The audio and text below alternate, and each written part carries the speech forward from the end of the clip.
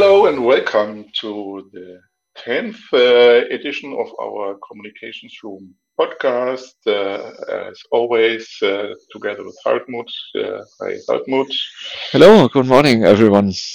And me. And while we were discussing, like always, developments of industries, of societies, of human relationship, we found out that, at least for us, one topic is of gaining importance. Let me put it that way. Has always been important, at least in my point of view, and that is critical thinking. Why that? At least two aspects, and then I hand over to Hartmut. One aspect is that we have the impression that people more and more tend to follow more or less buzzwords without questioning them in kind of as a kind of we get together as a tribe and then we have one leading buzzword and that brings us together, but they don't rethink or question that buzzword. And that's maybe the psychological human part, and then there's a technological part that has become very, very actual in the last few months, and that is artificial intelligence and the opportunities and threats of artificial intelligence. And with that, I would like to hand over to Hartmut to give us some first ideas for today's discussion. Thank you, Mark, for raising this essential topic, I would say, of critical thinking. And also in our preparation a bit for this podcast, we came to the conclusion that it's actually a topic that's not just focused on one area of society, but it covers the whole range, actually, from starting with small kids education, then the school part, university education, then the part of how work is done in organizations, whether it's companies or public sector, and this in total affects the entire society. So we actually see the full range and this tendency of lack of critical thinking throughout the whole system, I would say. Maybe if we start from the beginning, I think it starts from the childcare education parts already when children come to the kindergarten, and already there in the first way do not experience probably this practical elaborating anymore, or just being outside, playing around, developing the social skills, where already this rational learning aspects in many cases comes to the forefront rather than experiencing. And I would say this practical experience for me is probably one element that we need to develop more throughout the whole system. So that's one aspect that comes to my mind, because this way I think is probably the easiest way to, in a playful way, to learn critical thinking, because this way you immediately see, well, this works and other things don't, and then I have to carry the conclusions from that. So and maybe the whole life is not as simple as that, but I think you develop a kind of feeling what works and what doesn't. So for me, this is one aspect of the whole thing. Not sure what you think, Mark.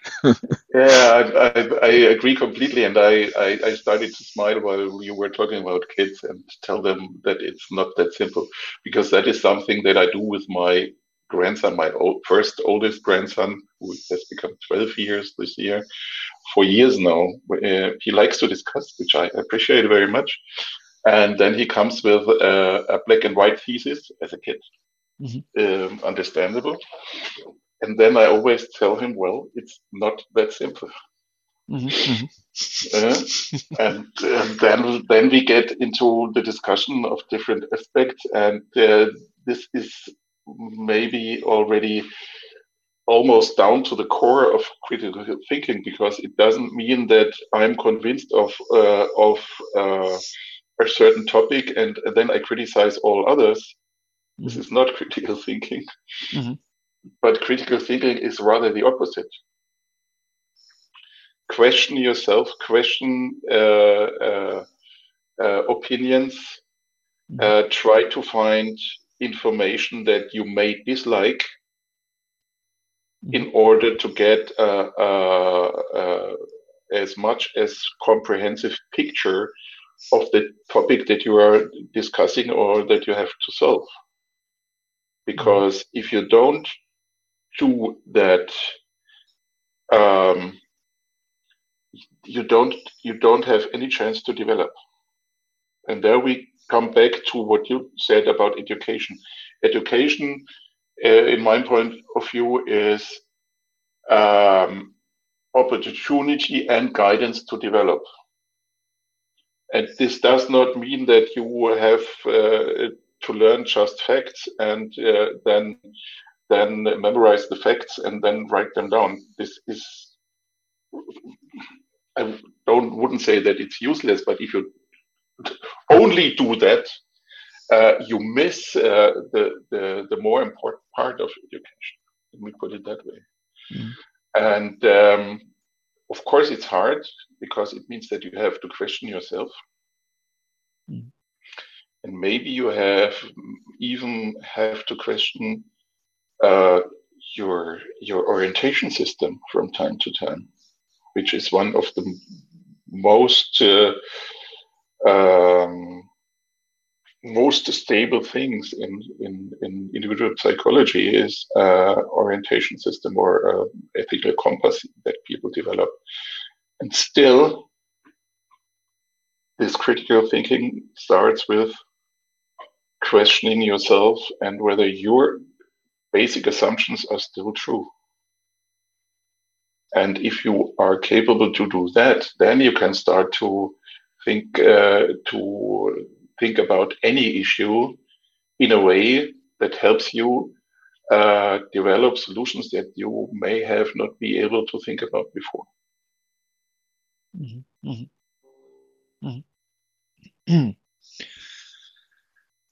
Yeah, that's, I think, maybe an essential aspect of the whole thing. Imagine these ideas that we do not have in our mind already. And part of this happens in dialogue and through listening and also considering different perspectives and then making up your mind, because I think in these times it's probably not possible anymore just to have this black and white picture like you explained, because then it's either the one extreme or the other, and the aspect of the new things that come out of a conversation, I think they are not existing anymore. So it's just the either and or, but not this aspect of co-creation, yeah. Because this is also, I think, closely related to each other. So that you have this listening aspect, but also working with the different perspectives that you see, and then really make up your mind. And I can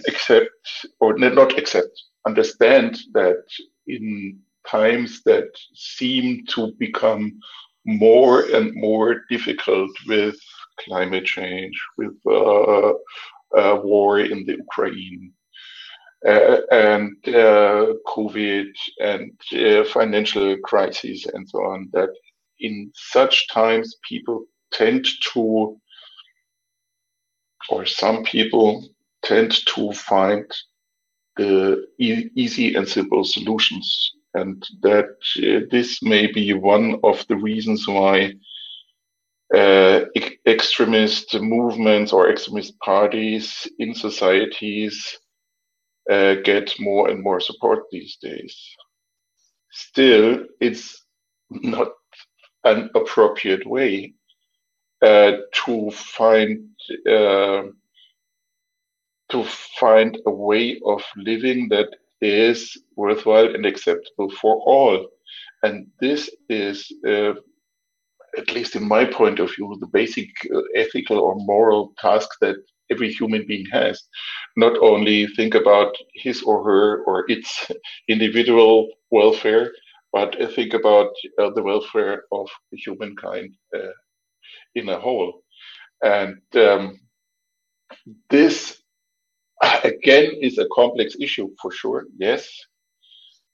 Still, I think it's necessary to become worthwhile and to reach results that really mean progress for everyone. And then we come back to your thesis. If people haven't had the chance to develop such a way of thinking, it may be too late to teach it them when they are adults and take decisions that can change the world to either way. And therefore, I agree completely. Education is so important. Yeah. Yeah, and I would say it transfers actually then from education also into the work life actually. So we have this topic of new work that is around in many organizations. So where there is a trend maybe to start to rethink. But I think at the same time, a lot of these attempts are also not so serious probably in the organizations, where also the organization maybe prefers to stay in the comfort zone, if you want to call it that way. Because if in a company or other types of organizations you try to implement new work, I think it should go along with also allowing more critical thinking in organizations. And if you have like more traditional hierarchical organizational forms, this way of thinking is probably not the standard also in organizations that just have these top-down mechanisms, and where people maybe are also, or people can get afraid, or maybe like we said, maybe they have not even learned it in education, then come to a work life that also does not foster it. So it's also quite difficult at the same time to make a switch. Obviously, it's not that you can switch from today to tomorrow in such organizations, but you have to do it over time. And just one term also comes to my mind is the term of empowerment.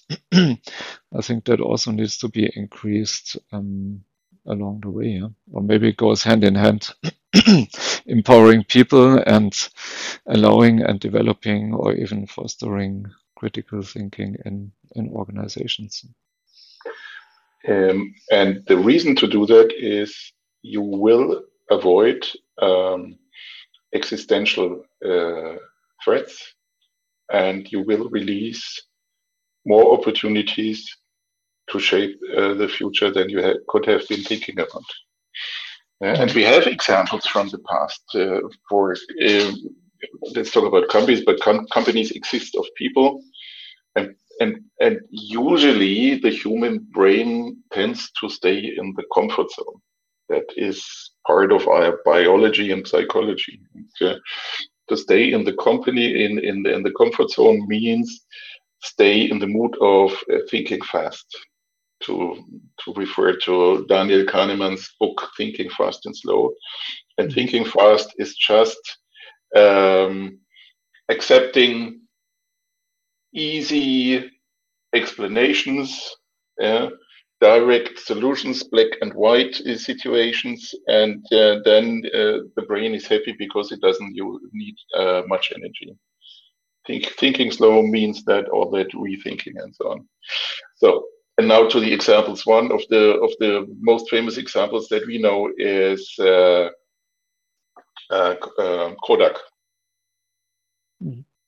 Kodak, the company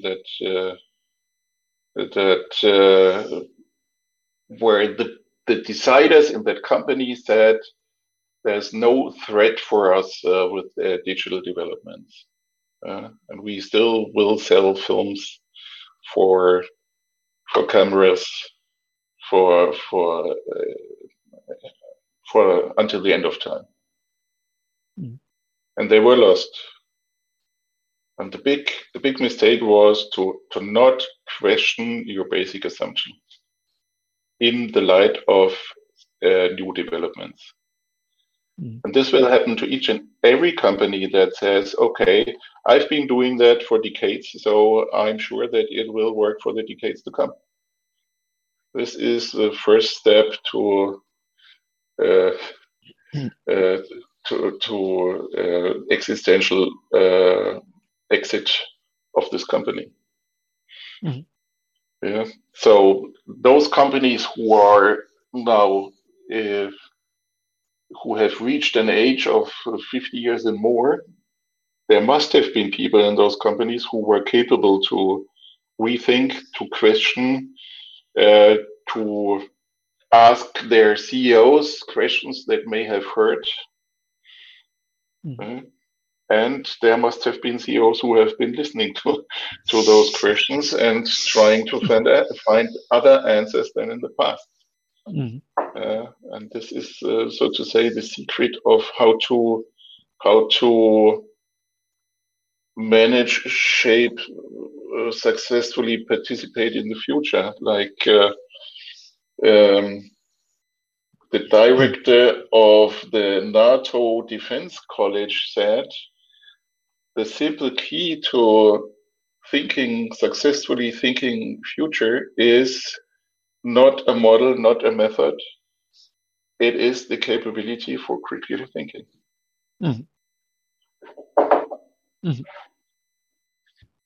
Yeah, I fully agree, and it's also reflected, I would say, now in many of the more recent studies and research projects on new work. Because I also had a look at this, and in most of the graphs, this type of thinking, whether it's called critical thinking or reflective thinking, maybe as a similar term for the same thing, is actually the key skill for the future that needs to be developed in organizations exactly due to this. And what you described just reminded me that this type of thinking, then, by the way, is also the key for progress overall, and with this also for innovation in companies. Because without this critical thinking, in the way we described, also, I would say innovation will be very difficult to develop, for example, completely new products, like you said, or continuously looking at the market, which other developments I need to take up in my processes, and which are also the opportunities actually the future brings, and rather than just seeing the whole thing as a threat or a shark pond, or however you want to call it. Yeah. Because there are also these opportunities for collaboration, for example, that come from this. Right, definitely. And let me now shift focus a little bit to that new development of AI. I agree completely that for new work to conclude, to make my final remark to new work, that it is necessary to then, as a company, help people develop that kind of critical thinking in order to release that big space of opportunities, which can help to do successful business in the future as well. And now there's something that may be a whole adverse effect to what we've been discussing concerning new work and empowerment and so on, because the possibilities, the opportunities of today's artificial intelligence are in at least that way dangerous that they may lead people to stay or fall back in their comfort zone. Like if I only have to ask the AI tool to provide me with information about this in this sector or this in this development, and then I rely on the results of this AI tool. And this as well can be first step to distinguishing the organization or the company. Mm-hmm. Because you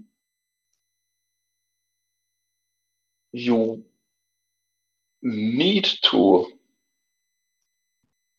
question all results that are not only analyzing numbers that an AI can give you. You need to, you must question all those results based on your capability for critical thinking.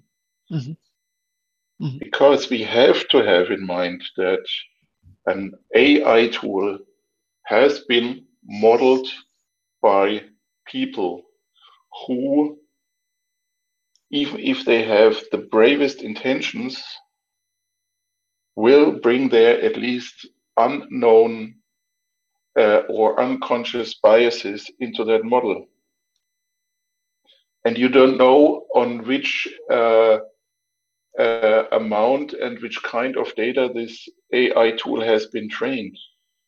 So you cannot feel secure about the results of that AI tool. And therefore you need maybe even more, and this is why I said it in the beginning, even more than before, this capability for critical thinking. Because if you start to rely on AI because it's so easy and comfortable, you may have started the first step on a dangerous path. And this just reminds me of one of the interviews I read recently with one of the AI gurus, or based in one of these organizations. And he actually said that the key in dealing with AI is that that it's up to you. You need to know what you want before you start and before you enter it, and then you can see the AI as a companion. And he used actually he described it in a way so you need to imagine that the AI is like a 15-year-old computer nerd. So it's extremely fast, learns everything in seconds, can execute, knows how to program, and knows the characters. But this guy, because he's sitting in front of the screen all day, hasn't seen anything else from the real world. And that's actually what we have to bring in, and that's actually the call to reflect on what we also get from this. But he says once we understand this, and of course we know that we need to develop the idea what we want from this guy, and then he can execute it in a good way. But it's not like a person who sees the whole picture immediately, actually. Yeah, a nice picture of the teenage computer nerd who doesn't have any experience at all. Yeah. And experience, I think, is very important to be capable to take decisions that will mean success. Without experience, you may be successful, but you don't have necessary to be. That's an important part of it. And what you said reminds me of that. We not only have to think about what do we really want. That's the focus, and we have been talking about that in spring. We really have to focus to get valuable results. You have to think about your biases as well before you, if the question is important enough, of course. But then you have to think about your biases as well before you start to put prompts into the machine, because they are the biases of those who modeled the AI tool. There are the biases of the data set, and then you bring your own biases. And the more you think about your personal playing field and biases and drivers, the more you will capable, together with having a very clear focus, to get results that really help you. And then it's the companion or the not only the companion, but the one who may have good initial ideas for you that you haven't been thinking about, and then from that you can start to think further. And then it's really helpful. Yeah. Maybe we also need to. I think we need to know who we have in front of us, also with an AI computer. On the one hand side, and probably we also, like you said, need to get in a conversation with this guy and see what we can get out of that, and that again needs to include this type of sense making. So we need to evaluate what comes out from this. How does it compare to other opinions, other sources that we heard about the same topic? And I'm sure there will be some new aspects that are really innovative and new probably, but there can also be like nonsense coming out. I mean, we had those examples already, and tons of them. That if the data set was too small for the AI to learn, and unfortunately they need vast, large data sets to learn.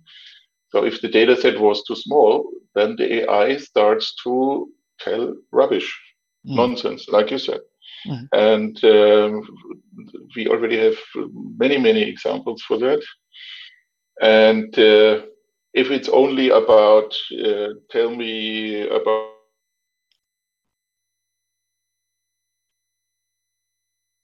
really a challenge. But if it is about decisions that have a severe impact on people, then it becomes very dangerous because then the machine itself only has a chance to do black and white decisions, for example. If the data set is too small, either it's rubbish or it's black and white from the machine as well, and then we take a step back even in our development. And there are those examples out of the US that if a US court uses AI for the prediction of a human development, whether that person would be doing crime again or not, that all those AI systems were very biased, and they don't give the individual any chance.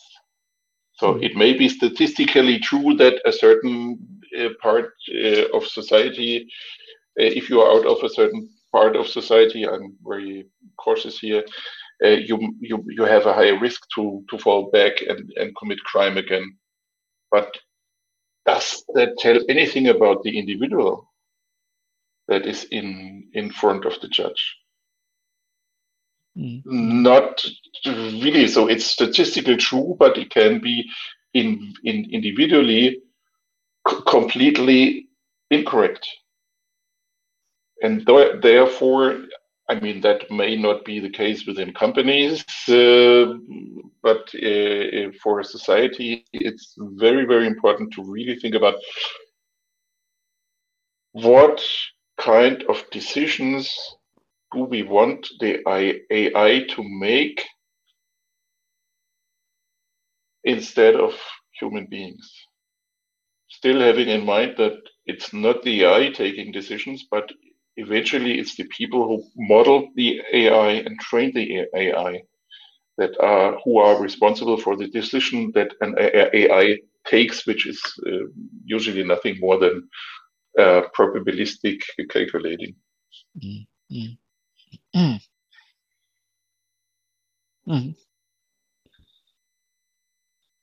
Yeah, that's also an important part actually of then not relying on AI results in a blind way again. Yeah. So it might be dangerous at all to apply AI in decision situations. So maybe that's something we should keep to us as humans. This way of judgment, that judgment is probably also based then on more than the information that's filled in such a system. Yeah. And that brings me to what you have been mentioning before, that it may be very wise to not only take decisions on your own, but to get into a dialogue.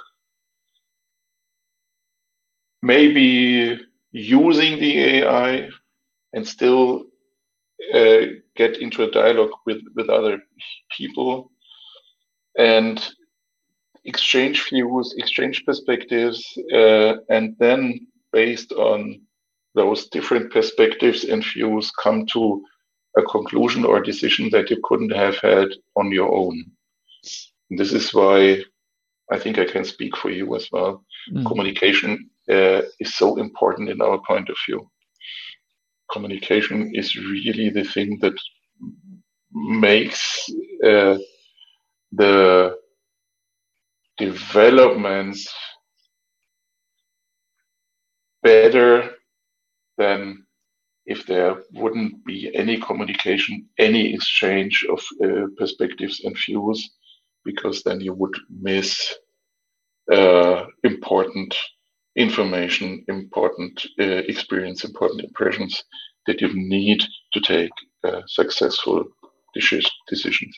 Mm-hmm. Therefore, this was one of our drivers to develop the communications room, for sure, to come to better conclusions, to come to better insights, to come to better decisions. And in a way, the communications room is a way of rethinking, a way of critical thinking. And as we said, in our point of view, more important than ever. Mm-hmm. Absolutely. And I think that's also a great kind of conclusion for our call today, because communication seen in this way, in the way of the communication room, it shows the direction to the future, how we can do it. And it doesn't hurt anyone. No? You just need to enter the room, participate with an open mind, and you will automatically, almost in a magic way, come to these mind-opening moments, like we called it a while ago.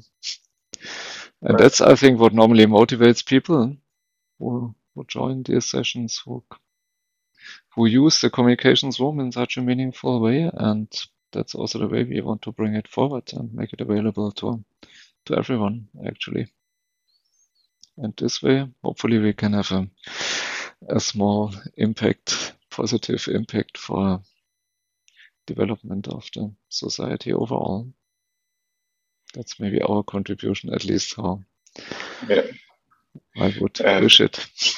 Yes, and I hope that we at least gave some impulses to rethink maybe one or the other conviction that our listeners have, like we always do with ourselves.